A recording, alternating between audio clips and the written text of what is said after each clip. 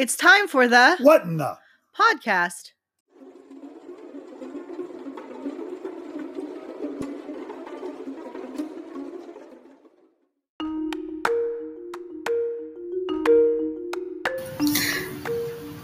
Tonight we're going to continue our little haunted road show with a special guest. Her name is Eleanor Wagner. She is an author, a lady Ghostbuster, and a paranormal host on a podcast, I believe. Well, live and a live show too. And a broadcast, we'll say that. Yeah. But anyway, we hope you enjoy it. A woman of many hats. Yes, she wears many hats. More hats than I want to wear. Anyway, we hope you enjoy tonight's episode. Welcome to episode 102 of What in the Podcast. Begin audio transmission.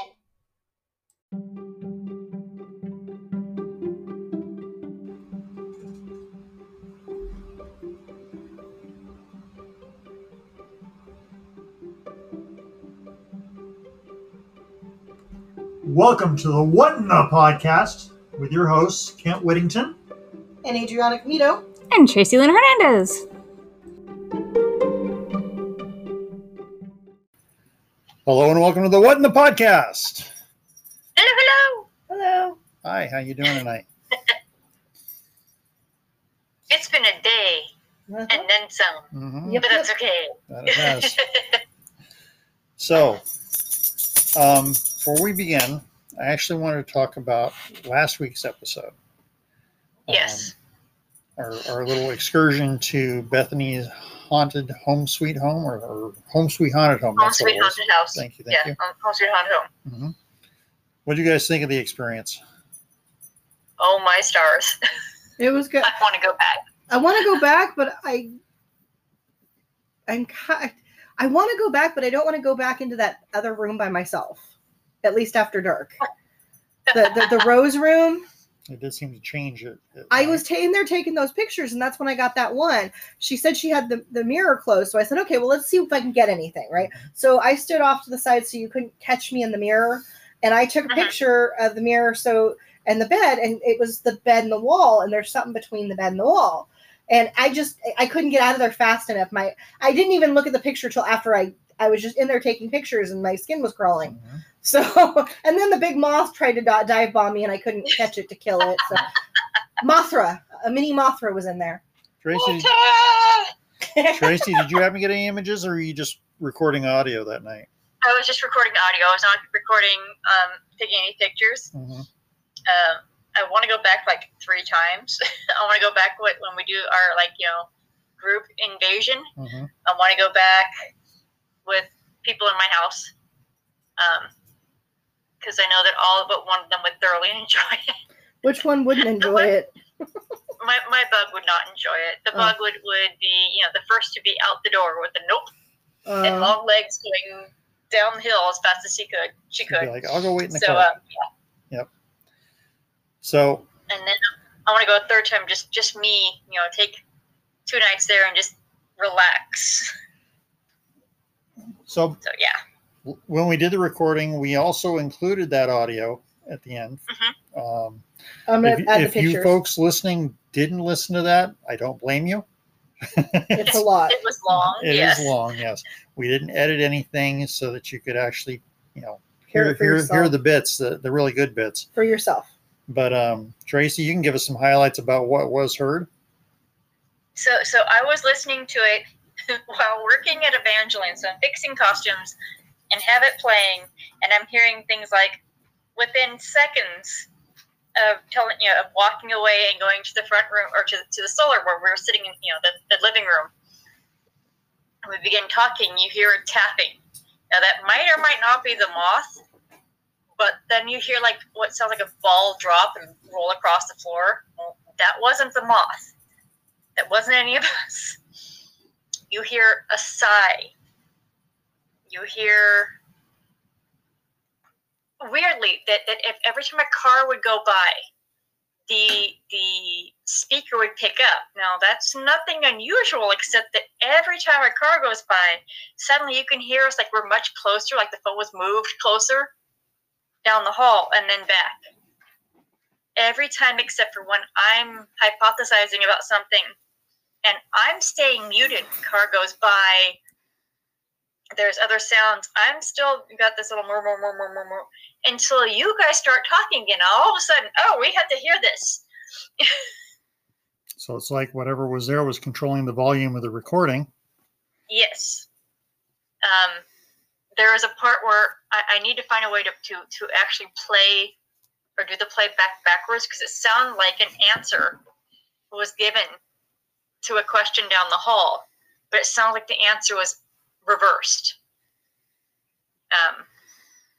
But I don't have that tech to wind it backwards and see, hear what it says. Right.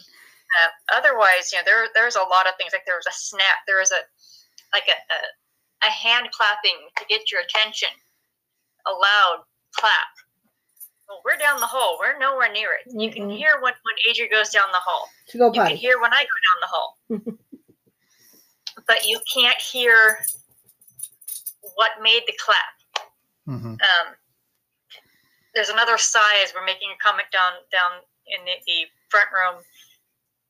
Like a comment made on the what we're talking about types thing. But what got me the most was when I had stopped the recording. My battery was, it's a new phone, or newer phone, but the battery's not the best. Right, you were pretty low, right?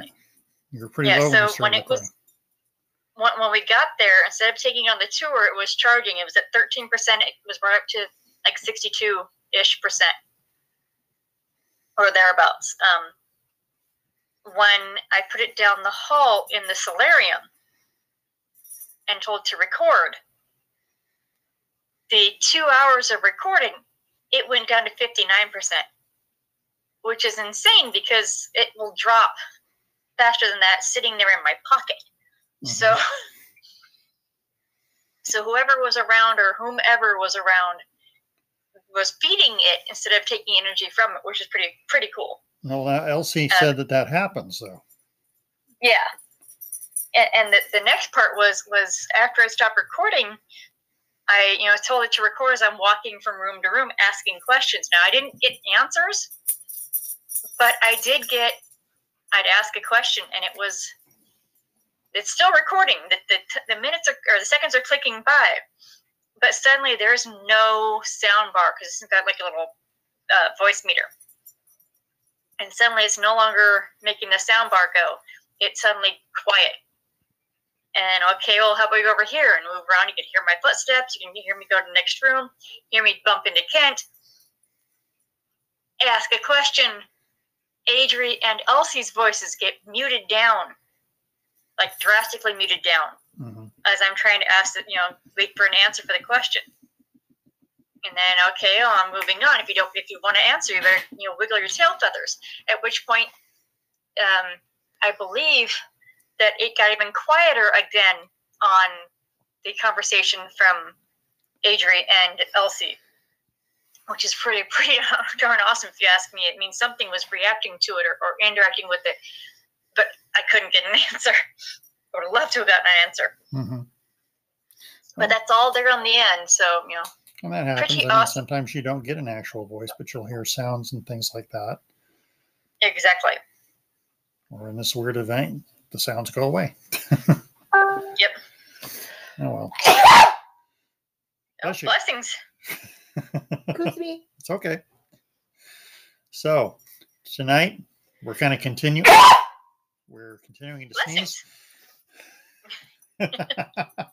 What? So tonight we're continuing to sneeze. No. Tonight we're continuing our little ghost hunting adventure with an interview. Her name is Eleanor Wagner. She is not only an author of several books on the paranormal, she is a ghost hunter in her own right. She is the head of the Lady Ghostbusters. Don't let the name fool you. They don't actually hunt ghosts. They are paranormal investigators. And along with that, she also writes, she has written a children's book, a thriller, and she hosts 2 different shows. One on the Paranormal UK And I think, yeah, Paranormal UK, I think, is the network. And the other on Coast to Coast, a live show. So we're going to get that interview right now. This is Elsie Dodd, and let's get started. This is not Elsie Dodd. I'm sorry, it's not Elsie Dodd. You're right. I'm sorry. I'm still thinking of last week. This is Eleanor Wagner. You've lost your mind. Sorry, Eleanor. Apologies. Let's get with Eleanor right now. We're here tonight with Eleanor Wagner. How you doing tonight, Eleanor? Hi there. Thanks for having me. Thanks for coming on. So tell us a little bit about yourself. Well, I'm an author. I'm a podcaster and a paranormal investigator. And they all kind of happened around the same time. I mean, I've been writing since the 7th grade, but I published my first book in 2015 and decided to write a book on true hauntings in the area where I live and include my own personal experiences. And it just kind of took off from there. Okay, that kind of broke up a little bit. So you're saying that you writing about your personal experiences in the area around where you live? I'm writing about my own personal experiences, but also the true accounts of others in the community. So I kind of put it out on social media. There were people in the local area that wanted to share their haunted stories because everybody loves a good ghost story, right?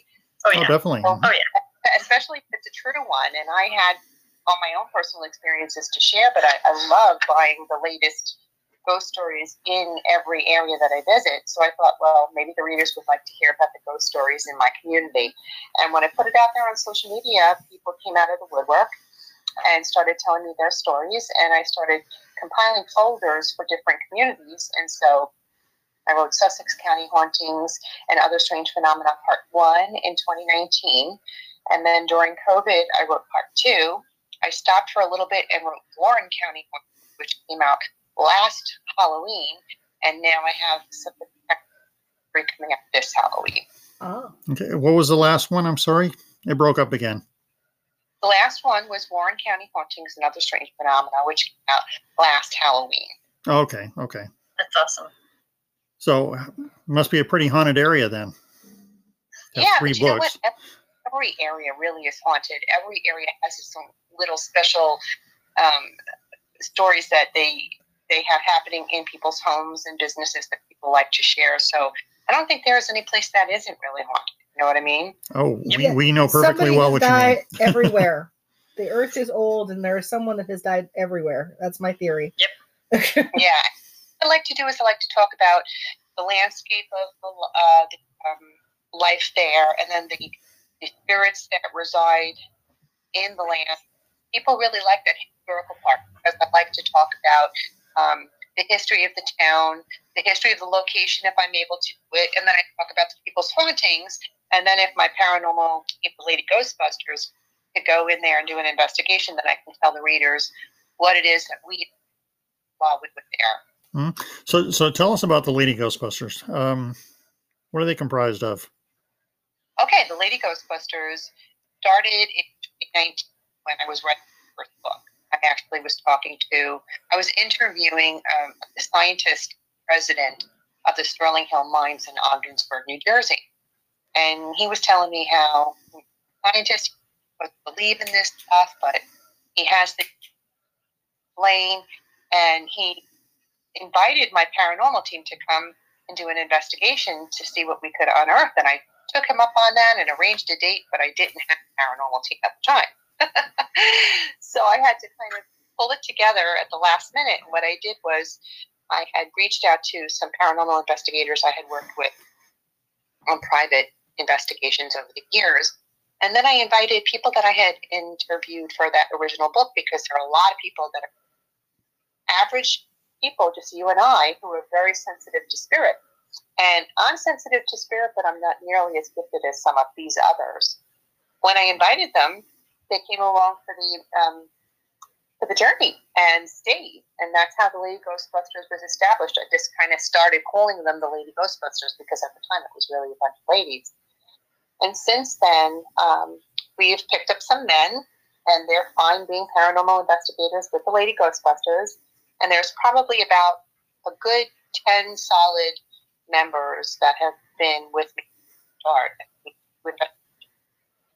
Really around the community. in Sussex County, Warren County, Passaic County, Morris County, Hunterdon County, just the surrounding counties where I live. We probably go as far as an hour out when we get calls. And I go to businesses and homes and see if we can't figure out what it is that the spirit is trying to tell us. We want to acknowledge the spirit. That's our main goal. And then we like to try and help them to cross over if they want to, but if they don't, we try and help the families that are living in their space now to be able to live in a good place with the spirit. And then we're all about helping each other too, because we all want to learn our gifts and better them and do the best we can with what we have. Okay. So why a Lady Ghostbuster? What got you started? Why am I a Lady Ghostbuster? Is that your question? Well, what got you started with paranormal investigation? Well, I was a child, probably about between the ages of 5 and 7. I can't really remember exactly when it started. I lived at home in the Bronx with a spirit, and I could see him, and I actually named him, but he terrified me. I didn't want to get my attention. And it wasn't until I was older that I realized that he was just trying to get my attention. He didn't mean to. Now, if I could go back, I would tell him I was sorry that I didn't realize that's all he wanted. But as a child, you don't know. You're just afraid. But now that I do, I can communicate with spirit to a certain degree. So I'll use tools like a dowsing rod or a pendulum. I can go into a home and I can tell if it's haunted just by what I call my foofy feeling. I can sense if it's good or if it's angry or bad. And so I take it from there. But that's kind of how it started when I was really, really young. And I was always fascinated by the paranormal. But it really wasn't until my kids were full grown and I took my writing to a different level. And that's really when I found my need normal. And it really just fell into my lap. And I don't feel like that's a coincidence. I feel like I was meant to discover, or rediscover, I should say, this ability that I have and go with it now at this stage of my life, as you probably describe it as. Okay. It's awesome. Mm-hmm. Tracy, anything you want to ask? Not currently. I mean, that was that. I feel you on the becoming aware of someone in the house, and mine didn't try to scare me, but I get you get the theory, the feeling behind it. Or suddenly there's someone there, and you can't properly feel them. You can't tell the adult because the adult doesn't see or acknowledge them. Right. See, I do find a difference in people who raise their children, nurturing them and this sort of thing, as opposed to people that don't. I don't blame my mom for that or anything, but she just was never aware of anything like that. And when I would come to her with it, she would just say, "Oh, honey, it was just a dream. Don't worry, it'll go away." But it never went away. And I also had premonitions when I was a kid too, and they would come to me in dreams, and she would say it was just a dream. And so at one point, I actually had a premonition that was pretty frightening. And again, my mom said it was just a nightmare. Don't worry about it. You have nothing to worry about. And then it came true. And that was even more frightening for me at that age because something I dreamed came true. Mm-hmm. And then I kind of blamed myself and said, wow, I could have done something about it, which is unrealistic. But you tell that it took me a really long time to get over that. It wasn't until I was 30, the day my dad died, when he came to me and told me that he was gone, that I kind of realized then, wow, you've got something going on, and maybe you should explore it and see if you're meant to do something with this gift. And that's kind of when I really started delving more into figuring out what it was that I could feel and do and see if I could put it to good use, if you know what I mean. And I am a writer, and that's my thing, so I've kind of let the spirits guide me, kind of in a way to describe it, tell me what you want me to do, kind of thing. And so I feel like I'm on the right track, if you know what I mean. Mm-hmm. Mm-hmm. I do. Definitely. Better track than me.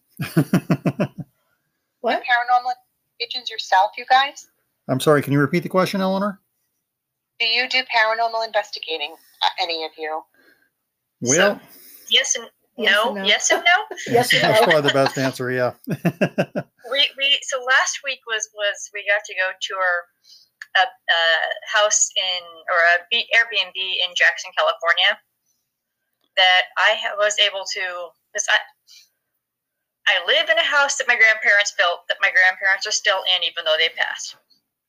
I grew up in a house that had 2, if not 3 spirits in it that were all friendly, nurturing type things. I work in a haunted store that's got costumes and gifts and gags. So I'm all around them all the time. But to walk in there and not know these ones, and to actually get the knocking, touching, it was my first proper not investigation, it was just a tour through. I would love to go back and do more. That reminds me. I asked you what the name of the Airbnb. It was Bethany House. I just interviewed her from my podcast last week. Wow. She was on our podcast last week too. Because when you said it was a haunted Airbnb, I was like, it has to be Bethany's. It is. Yeah, we went there and had a tour and everything. Sorry. It was like 6 degrees of Bethany here. Yeah. Yeah. Yeah, it's funny. We interviewed Eleanor last week at the house. At the house. Elsie. Or Elsie, sorry. Elsie last week. And we got a tour. And I looked at my pictures. I have a picture I have to send to you guys and Elsie. That bedroom where she saw they took the picture in the mirror. I took another picture, and there's something on the side of the wall between the bed and the wall. Okay. I just remembered about the picture. Sorry, guys. But I'm a squirrel. But we interviewed Elsie last week. Week before, we had Ashley and John from 300 podcast. Yeah. She had gone the week prior to Bethany's, and the Saturday prior. Yeah. The Saturday prior. So, prior to us being on their show. That house is kind of tying everything in here for us. 6 degrees of separation. It's like 6 degrees of Kevin Bacon. Something like that. So, did you have anything you wanted to ask her? No? Well, I thought we were talking about her experiences to her, so she could hear. She asked us. I used to see a lady in my house when I was growing up, and nobody else saw her, and I didn't know who she was until I saw family photos of her when she was younger, when my grandfather and her got married. So she was my grandmother. She never talked or anything like that, but I never felt anything scary about her. It was almost like she was waiting for him to pass on. I mean, she's been there for years in the house, and she never did anything or interfered with anybody or anything, but she was just always there. Mm-hmm. And, observing and waiting. Yeah, I mean, she was friendly with me. I was little. I remember she passed away, I guess, when I was 6 months old, so I never remembered meeting her. So, but she didn't look like the pictures of her when she was older. She looked like her younger self. So, I call that spirit in my home Uncle Paul. And I did have an Uncle Paul who had died before I was born, and I never met him. Mm-hmm. And I don't know if that spirit was Uncle Paul or not. And I don't know what led me to refer to him as that as a child, but I just always did. But I was always afraid of him. And I think it was because I wasn't, and he wasn't frightening at all. He didn't do anything to frighten me. He would just kind of walk from the living room into my bedroom and come to the edge of my bed and stand there and watch me. That's disconcerting to anybody. As an adult, I would have issues with that. I'm not picking on you. I'm just saying that's something an adult would be scared of. I just wish I had been more receptive to listening, because I think if you listen, especially as a child, you can hear. But like I said, I didn't have anybody that was nurturing to that degree. If I were one of those parents, like both my children are very sensitive to spirit, and I try and encourage it, but I tell them not to be afraid of it, although one is and the other isn't. So that's their personal choice, but I want to make sure that I let them know that they don't have to be afraid. And if they feel anything negative, there are things that they can do to protect themselves. But I feel like my younger daughter, it's almost like they toy with her. They'll pull her hair, they'll pull her jacket, or they'll make her have sleep paralysis, and that's frightening to somebody who doesn't really know what it's all about. You know what I mean? Yeah. Poor thing. Oh, yeah. Well, I tell you about my experiences, but everybody's heard them. I don't really think I should repeat them much, but I will say that that I've had a few experiences in my time. EVPs when I was a young child after my father passed away, up to seeing a spirit in a friend's house and being chased by a ghost cop. By a what? A ghost cop. Oh, cool. Yeah, but these are stories we repeat on the podcast several times. I can tell you about it off air if you want, but I'm not going to repeat them right now. Yeah, let's not bore the listeners. Yeah. They're here to listen to her. Exactly. Yep. But I mean, all that's gave me the paranormal bug, and that's why we started things like the podcast. Adrian and myself, we are part of a ghost hunting team called Sacramento Valley Paranormal Society, which is headed up by my brother Mike.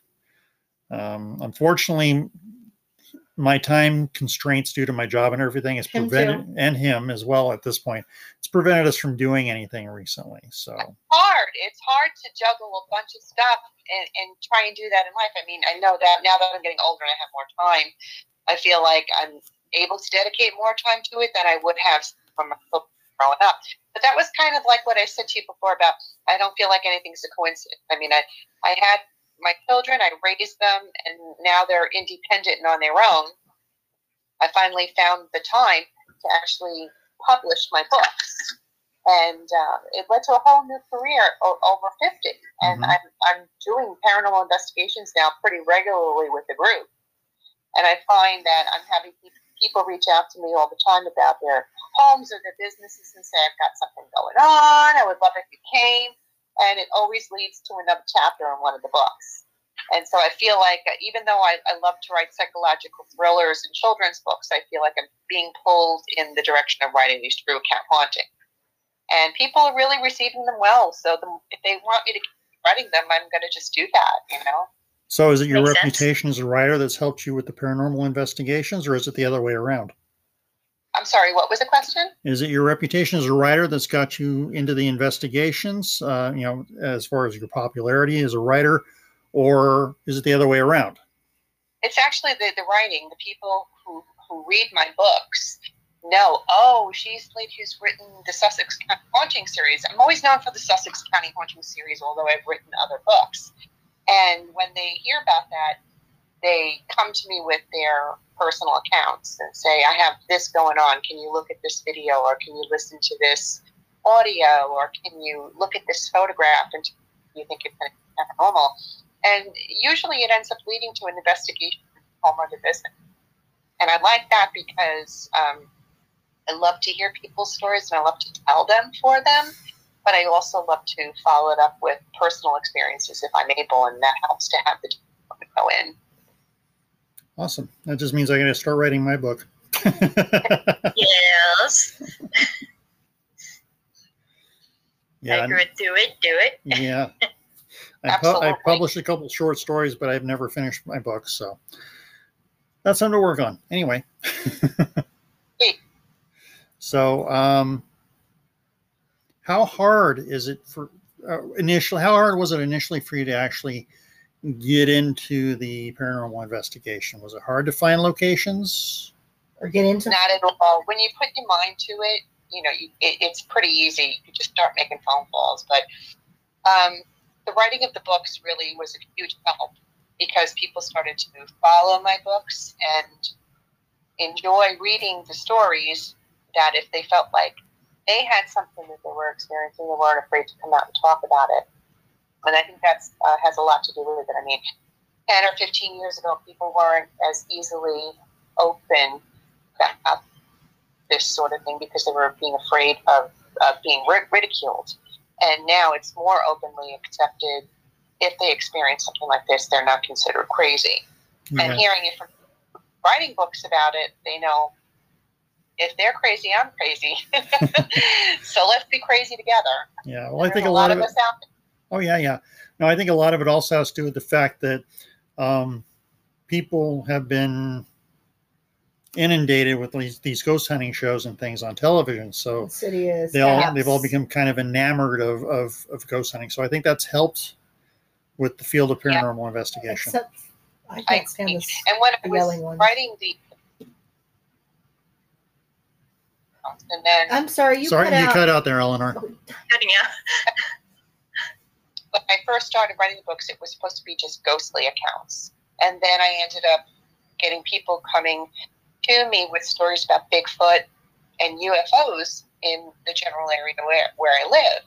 And after listening to all of these stories, they were so fascinating. I thought, well, how am I going to get them into a book about ghosts? So where the book was supposed to just be called Sussex County Hauntings, I added the other strange phenomena categories. And so it enabled me to put those Bigfoot and UFO stories into other chapters. And I'm really glad that I did that, because when I was writing the following books thereafter, the other strange phenomena chapters became a way of me opening up a window of opportunity talking about other things. So in the second book, I wrote about stories people told me about when they were with their loved ones at their time of death, which are very poignant and faith-based stories. And then I wrote about when people get visits from their deceased loved ones. Those are not necessarily considered ghostly visits. They're considered spiritual visits from your loved one. And they are so touching. And people love to hear them, and they love to have that understanding that their deceased loved ones are always with them and make those visits. And then when I was writing the third book, I wrote about near-death experiences, when people die and they come back, and how those events affected their lives and changed them in ways they had never believed it could. And now with the new book I have coming out Halloween, part 3, I will be talking about reincarnation, but I'll also be talking about ghost stories around other parts of New Jersey, ghost stories in other parts of the country, and ghost stories around the world. So that really broadens the topic for people who like ghost stories. So how much of your books are based off of personal experience versus research? The first and second book really have a lot of my own personal experiences from when I was growing up, and how it fared for me on my journey up to that point. And then onward, it's kind of like when the Lady Ghostbusters go on paranormal investigations, those personal experiences I put into the newest stories. Because at that point, everyone's heard everything there is to know about my past up until the present. And from this point on, really, my paranormal experiences are going to involve my group and I when we go on investigations. Okay. Well, then maybe we should start talking about a couple of those investigations. Are you willing to tell us a few stories? Sure. Okay. Well, what would you like me to start with? Anything you want. Maybe. Let's start with your most memorable experience. Okay. Well, I have to say the very first investigation that when I founded Lady Ghostbuster, was that investigation I spoke about a little earlier, when the president of the Sterling Hill Mines invited us in for an investigation. And remember, I told you I had to scramble together and put together a team, and we went and did that investigation. Being in a mine under the ground for 6 hours is pretty amazing. And we were able to investigate the outer buildings that they have, which were just as old as the mine itself. But it was really, really active. I'm sure you've had that experience with Bethany, so you kind of know when you go into paranormal investigation, it can sometimes be quite boring. It can sit for hours and nothing can happen. But when you go into a place that's really active, and then you have all these sensitive-minded, gifted people with you, it's old. And on that particular investigation in the mine, we so much. I can't believe it. It was like I'm astounded by how much is going on over here. And because I'm the author and I interview people prior to an investigation, I'm privy to information that the rest of my team members are not. So I won't fill them in on what I already know, because we want to corroborate what I do already know with experiences they may have. And this way nobody can say that I spoon-fed them any information before an investigation. Mm-hmm. So we'll go into something and I'll know stuff ahead of time, but they won't. And it's really wonderful when you can say, oh my goodness, hit it on. You hit the nail on the head. You got exactly what's going on here. This is what I've been told before, kind of thing. So when we go into an investigation. Everybody that we're there on this investigation was going to end up being a chapter in one of my books. So are aware that the reason we're on this investigation to begin with is because I'm a writer and I'm writing about it in my book. So everybody knows that if they take any photographs or videos or get any audio, they're going to share it with me because it's going to be part of that book that I'm writing. And so when we were in the mines, everybody had their phone cameras and videos going the whole night. And at one point, we had this incident happen where one of the members that was moving around in a chamber was having a communication with a spirit, and it was producing this like ectoplasmic foggy mist in the camera. And before long, we all realized that it was responding to her questions. And I want to say she was kind of like, to do it again. Can you do that again so I can get it on camera? And the smoke would reappear and it would be so obvious, and then it would go away, and then she'd say, can you do it again? And it would happen again. And we were all so intrigued, we all gathered around to watch this unfold.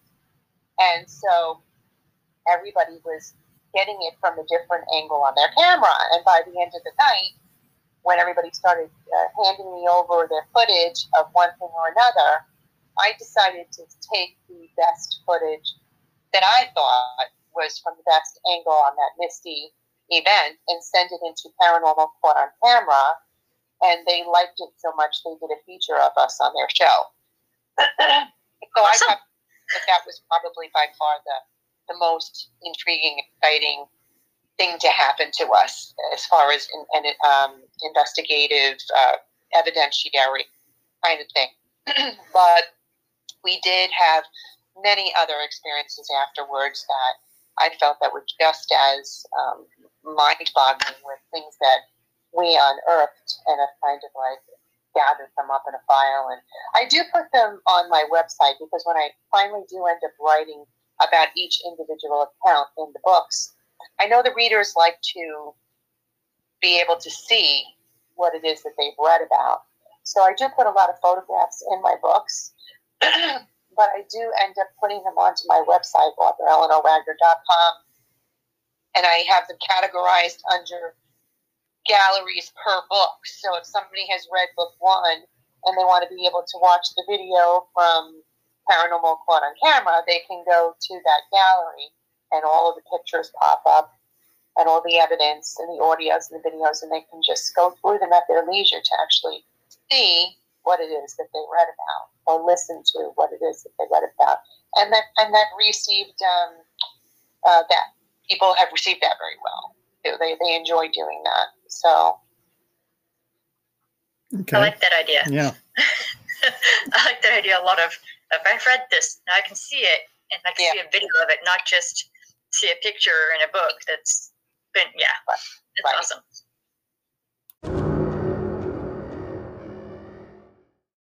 The processing of commercial information is complete. Back to the show. Okay, so talking about your group again, you're talking about how they're all kind of sensitives, mediums. A lot of them come to the group with a lot of ability. Would that be correct to say? Yeah, I mean, I've had a few here and there that just enjoy the paranormal, but really, when it comes down to people asking for help, I really like it when the members of the team are sensitive to some degree, because when we're all together and we combine our gifts, we're able to get those answers and the help that those people and those spirits need. So although I've had one or two members that have just kind of come along to take notes and that sort of thing, the rest of the team are all sensitive to one degree or another. Mm-hmm. Cool. So you mentioned the one case. When you're investigating, something does happen, what is the group's general reaction to it? Is there? Well, everybody's has a certain gift that they offer to the group, whether it be they're able to see or hear or feel. And so when it's almost like I liken it to everyone having a piece of the puzzle. And when you have that positive energy generating all in one group, it's as if those pieces of the puzzle come together. And that's how we're able to get responses and answers and exactly what spirit say, so that we can relate to the homeowner or the business owner and get them on the same Okay. So when you do an investigation for a business or a homeowner, are they generally looking to find out if the place is haunted? And if so, are they looking to get rid of the spirit? 99% of the time, it's that they want to just know how they can deal with the spirit. Okay. People these days are really not looking to get rid of the spirit. I'm not going to say not everybody is. There are people that do want us to get rid of the spirit if we're able to, but not generally speaking. Mm-hmm. And as investigators, we do try and encourage spirit to go into the light, because we explain to them that if you go into the light, you can come back and visit anytime you want. But if you don't go into the light, you're stuck here. And you may not see somebody else who's able to help you get into that light. Mm-hmm. So we do try and encourage them to go on, and we do have many that don't want to. And in that case, you got to try and explain to the homeowner how they can acknowledge the spirit, so that it's a happy experience for everybody and not one where the spirit gets frustrated and starts being mischievous or creating issues around the house because they're trying to get their attention, Mm-hmm. which does happen. Awesome. So anybody ever expect you to show up wearing proton packs and things like that? They did have one case that we went to where I knew, like I said to you prior to going in, that the family had been experiencing some not so nice things. The spirit was trying to push people down the stairs, and then there was the grandson was afraid to go into the basement because he said the man was going to come up, that kind of thing. And that's not really pleasant to live with. So when we went in for this investigation, she was getting ready to rent the home out to a young family with a 5-year-old daughter, and she was really worried that somebody might get hurt. So she had us come in to see if we could figure out and communicate with spirit and explain what was going on. And it was a mean spirit. He was angry. And he did try and push down members of my team, and they did see a visual of a man beating somebody senseless in the basement. So it wasn't a really good experience. So we had one of the team members who knows how to cleanse houses, clean it of the spirit, and lock him out so that he wouldn't come into the home. And when we checked back months later, all was good, and the family wasn't experiencing anything. So it was worth the effort for all to have done it that way, you know. Mm-hmm. Mm-hmm. But it's funny, like getting involved in this, it just led from one thing that led to another. I mean, started writing the books, didn't expect to go on investigations. Next thing I knew, I was founding a ghostbusting team, and then somebody put the seed in my head and said, you should start your own podcast. And so I was like, yeah, you know what, maybe I will. So I did. I ran with Eleanor Wagner's Strange and Scary World and got picked up by the Paranormal UK radio network.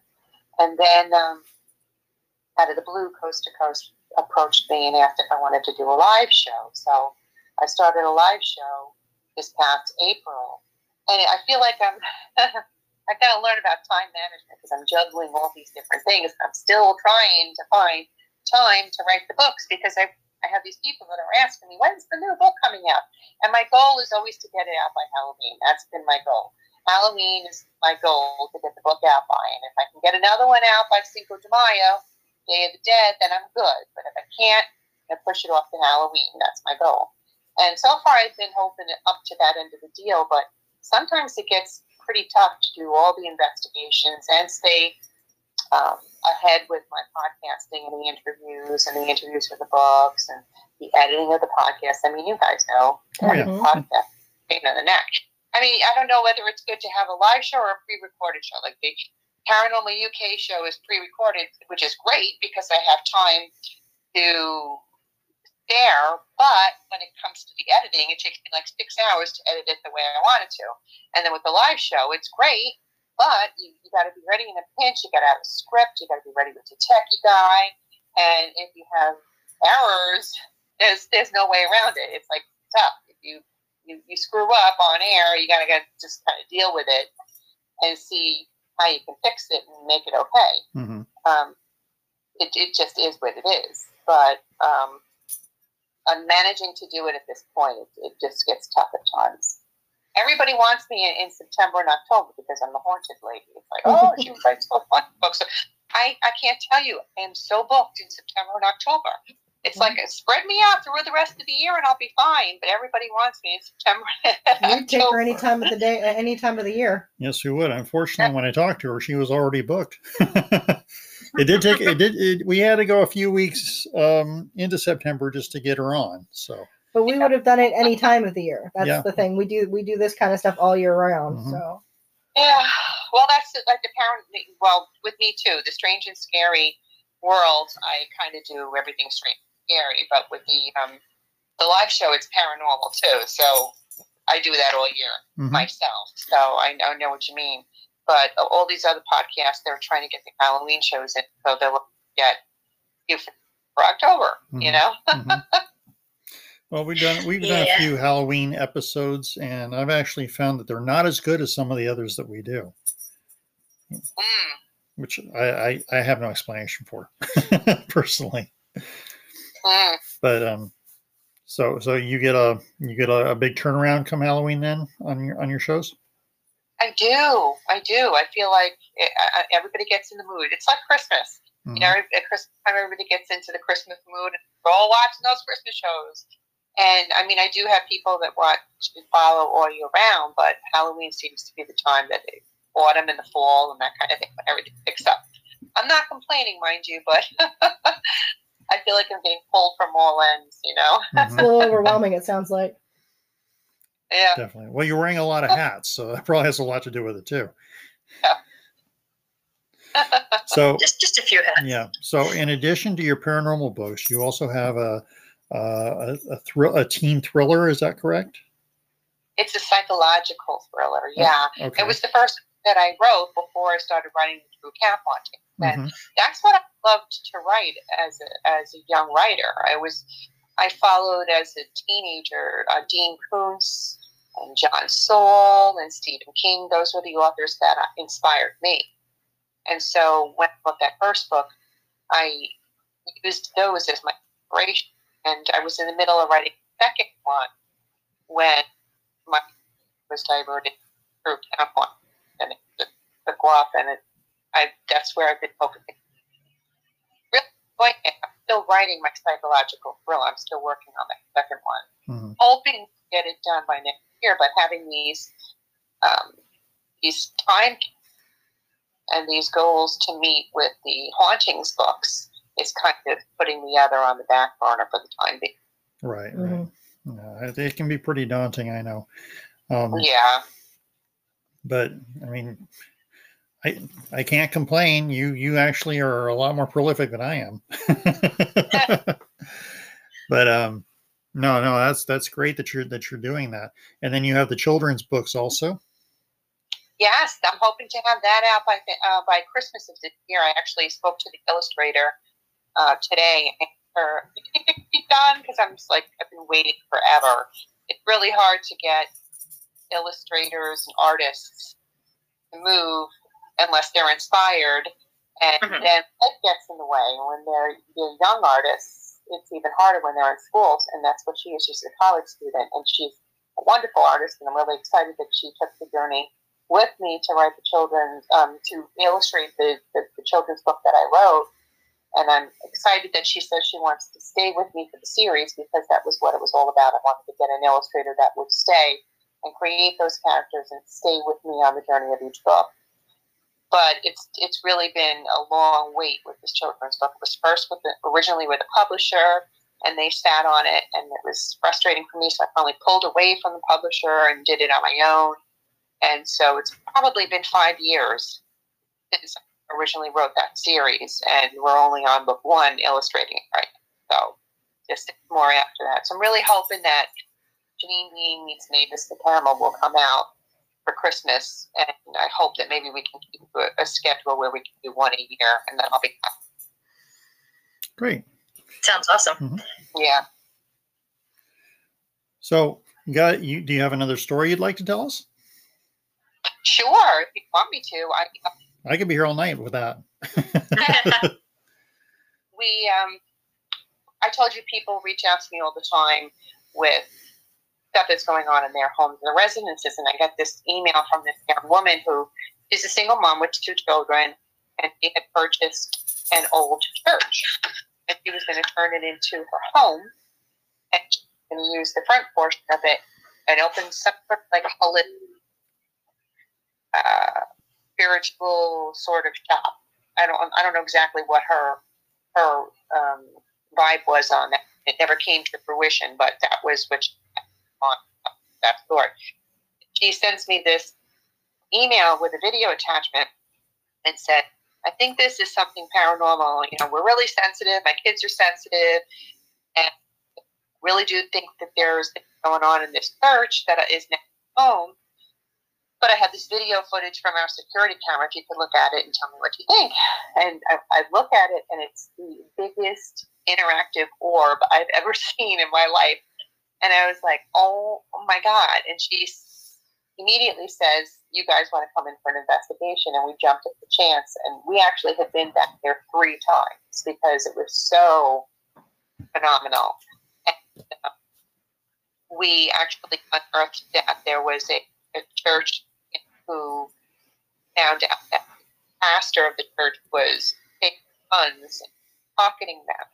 And when he told about it, he was turned around and blamed for it. And now he, in spirit, wanted his name cleared. And he actually had directed our team to a place where there was a hidden box where supposedly this pastor would put the from the parishioners, which was really interesting that we were able to find this box and we were able to clear his name and feel well in the light.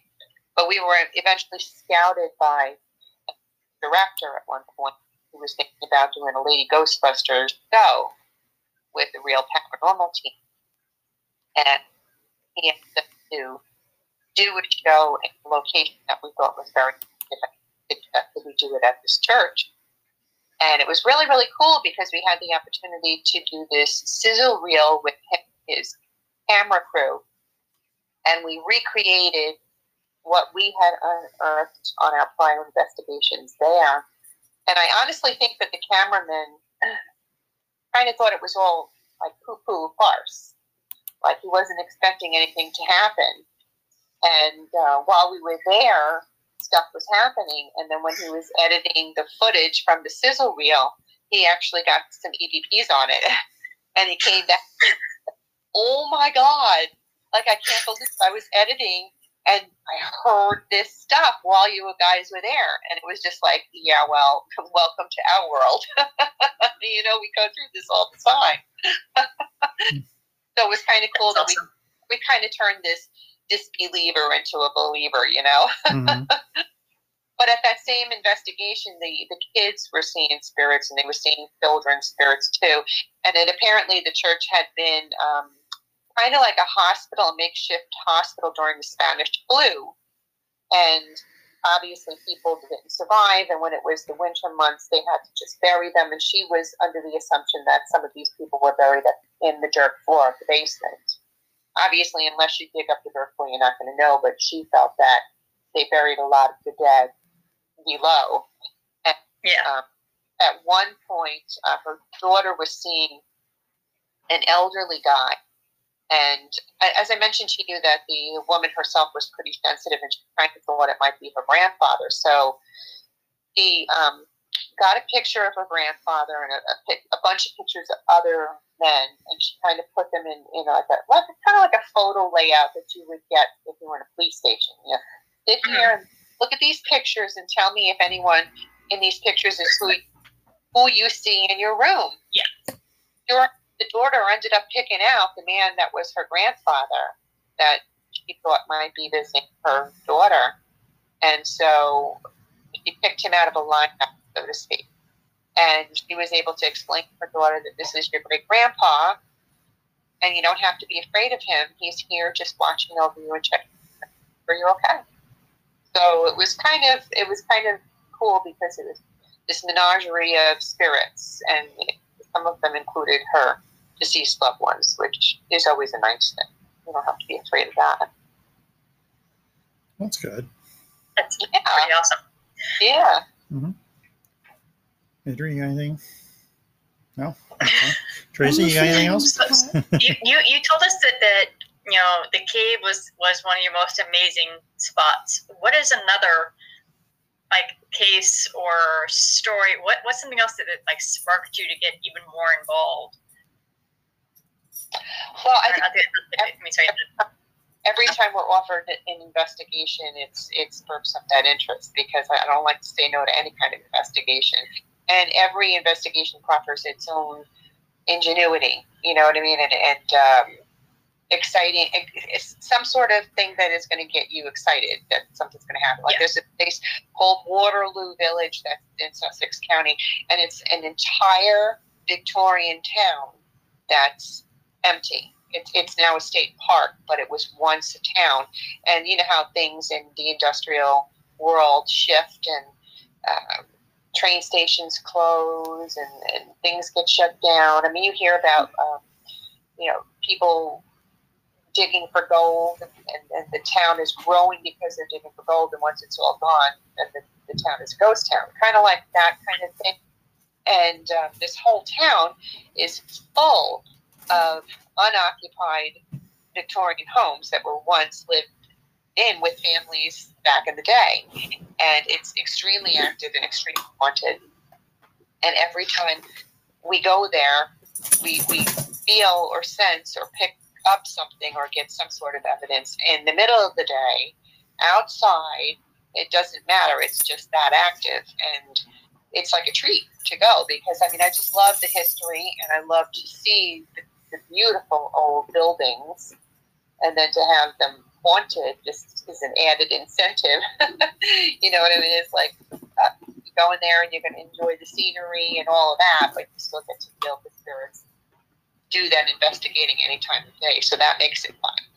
So it really doesn't matter what it is. I go with an open mind and listen to the people who are inviting us in and take that all in and kind of expect the unexpected because, sometimes we'll go in just trying to see what's going on and thinking that it's just going to be ghostly spirits. And then a lot of the time we'll get deceased family members coming through that are trying to get messages to their loved ones or just let them know that they're there, which is kind of cool too. Mm-hmm. How that happens a lot. And it does. It happens a lot, Right.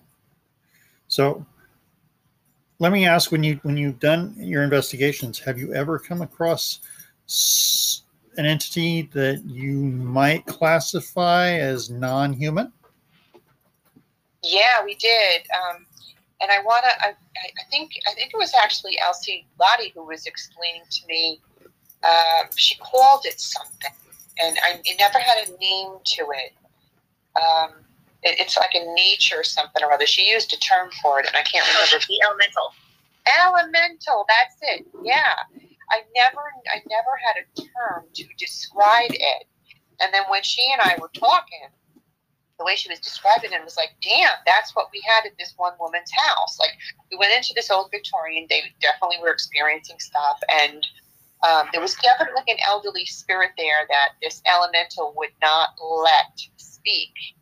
But at the time, I didn't know it was considered an elemental, but it was trying to present itself as a human boy, but we all knew it was not a human boy. Like, it was almost like an alien trying to be a human. Like, you look at them, you know that there's something off, there's something not right, that this is not a real boy. And when she and I were talking about it, the way she explained it, she was saying elemental. I'm like, that's exactly what it was. No doubt in my mind, it was an elemental. And it was crazy because I'd never experienced that before. Mm-hmm. I'm sorry. I'm sorry. I had to laugh for a second there. You said that the elemental wasn't a real boy, and Adri's mind went right to Pinocchio, and she started doing the whole long nose thing. You know, it lied to you. Its nose grew. I'm taking it seriously. It was just the one thing that popped into my head. I'm sorry.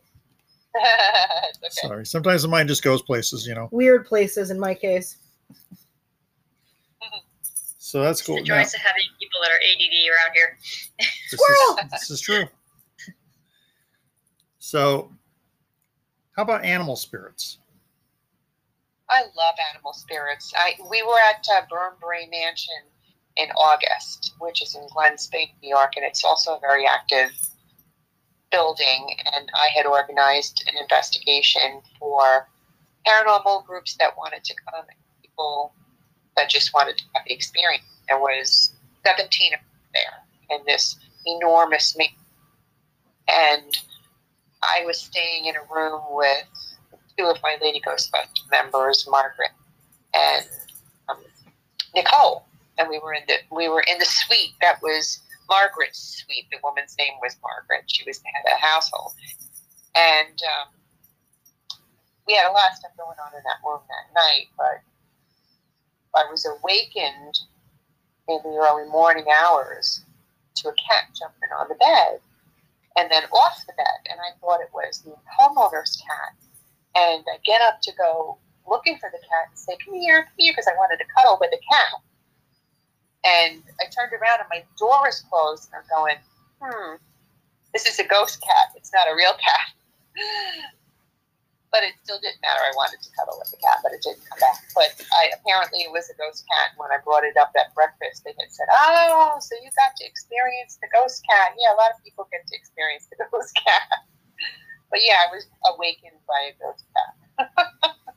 But I do love we had an investigation in the old Sussex Inn, which is early American Tavern now. But the main restaurant used to be the actual barn, stables, where they would bring the horses when people stayed in town. And we got horse whinnies on our EVP, which were really neat. When we get that kind of stuff, I love to have that. I love it. That's cool. And there were no other horses in the area that you know of, right? No, we were in the middle of town. It's an active town. I'm talking about in the 1800s when that building was there. The stables were at the bottom of the building where the restaurant is now. They actually still have a portion of that original stable in the building, and they walked us back there to show us, this is part of the original stable. I was like, wow, that's really cool. And we ended up getting these horse movies on the EVP, which clearly were ghost horses because there were no horses anywhere. Okay. That's awesome. That's awesome. Yeah, that's awesome. So, and we did an investigation at Rockport train wreck. It's the site of a terrible accident back in 1925, and the locomotive was derailed when a rainstorm took out the tracks and subsequently killed all these people. It's extremely active there as well. And while we were there, we got EP of a locomotive. I mean, we're standing there and we don't know any of this happening and listen to it, but you actually hear, and you hear the of the whistle of this locomotive. That's awesome. Residual energy, which was really, really interesting. Is there a legend behind that? No legend. It's an actual accident. It's an actual site of a trail. Okay. So we went there because we knew it was a site that a tragic deaths and wanted to be very like.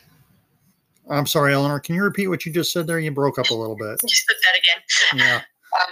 You pick it up from. Just describing the accident and everything. It's the site of a very tragic accident because of that, we decided to do an investigation, see if we could pick up on it. It ended up being a very active site. Okay. That's awesome. That is awesome. Yeah.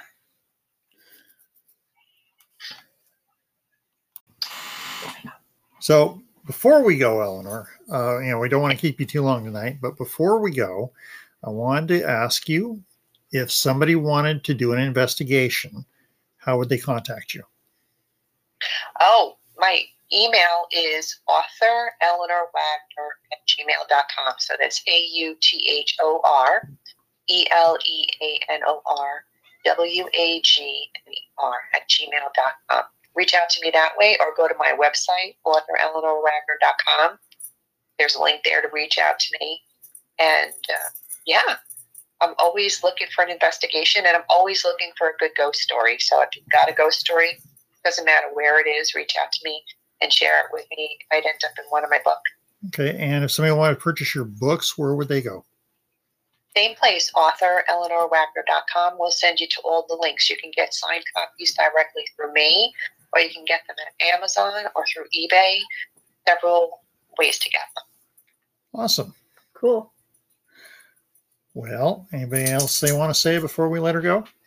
If you like, I'm sorry. No, go ahead. If you like to listen to podcasts, tune into Eleanor Wagner's Strange and Scary World on the Paranormal UK radio network, or wherever you get your podcasts. If you like listening to live shows, check out Coast to Coast, Eleanor Wagner's Creepin' It Real, which is right through my YouTube, Eleanor Wagner. Great. Okay. So in other words, I have a lot of websites to go add to my collection of things to watch and listen to. And a couple more books to buy as well. Well, we'll definitely be hitting you up for a signed copy here in the future, I'm sure.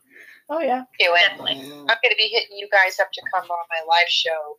I'm set for the year, but when I start to get my new calendar, I'm going to reach out to you for you and your paranormal I want to do my live show. Awesome. You pencil us in. Awesome. We're happy to be there. Thank you. Okay, well, until that time, Eleanor, we appreciate you coming on the show. Thank you for joining us. Yeah, thanks for joining us. Thank you for having me. Happy haunting, guys. Same to Happy you. hauntings. Happy hauntings. Right back at you. Stay spooky. Bye-bye now. Bye-bye. Thank you and good night.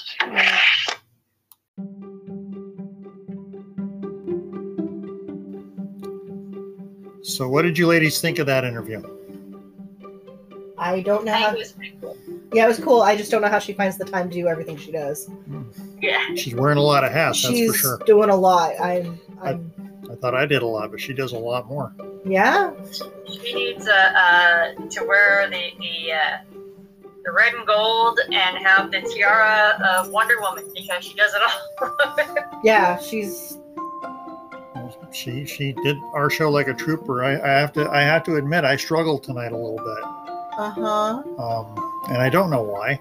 I don't know either. Like I was saying to Tracy when we were off the air, I think it had more to do with the gap between actually talking to her about setting up the interview to tonight, because that was a month span. So not having talked for that period of time, it wasn't. I never got the chance to get to know Eleanor the person bio, and I've done and with other people that's been something I've been able to do. I just wasn't able to do it in this case.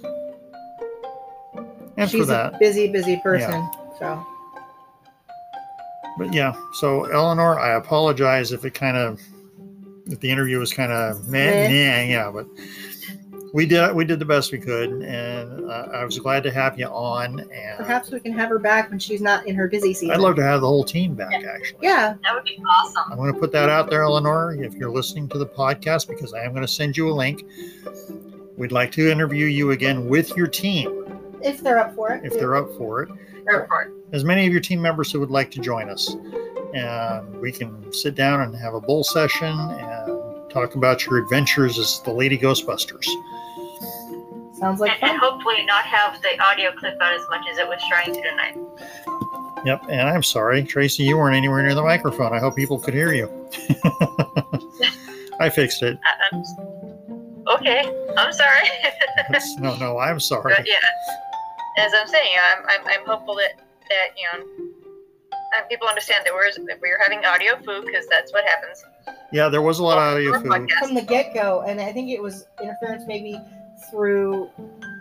Well, it's one thing I've noticed with using Messenger when we do it. I'd like to get away from that. I'm hoping Zoom costs, though. I'm hoping that I can get the voice recorder app that I installed working, because we were able to do that through the computer only, and that eliminated a lot of hassles. The Messenger app, every once in a while, it seems to bug. And it's usually the further away the person is from us, the worse the internet connection is. Well, even more so is the fact that when they're talking, if you say something, it seems to cut them off because of the feedback. Yeah. So we did the best we could, and my dinner's ready. So I think it's time to. I think it's time to call this to an end. Oh, you broke me again. Damn. Anyway, let's call it a night here. We hope you folks enjoyed the podcast as always. This is Kent and Adriana and Tracy. Yes, bidding you a good night, everybody. Stay tuned for our next week's episode, and until then, stay spooky and cue the gremlin. Cue the gremlin. Oh, you missed the cue. What do you mean I missed the cue? I did it with you. You said it last. You said it after us. It's left over here. All right, Gremlin. Because I got the whole thing together. Yeah, okay, Gremlin, you're on.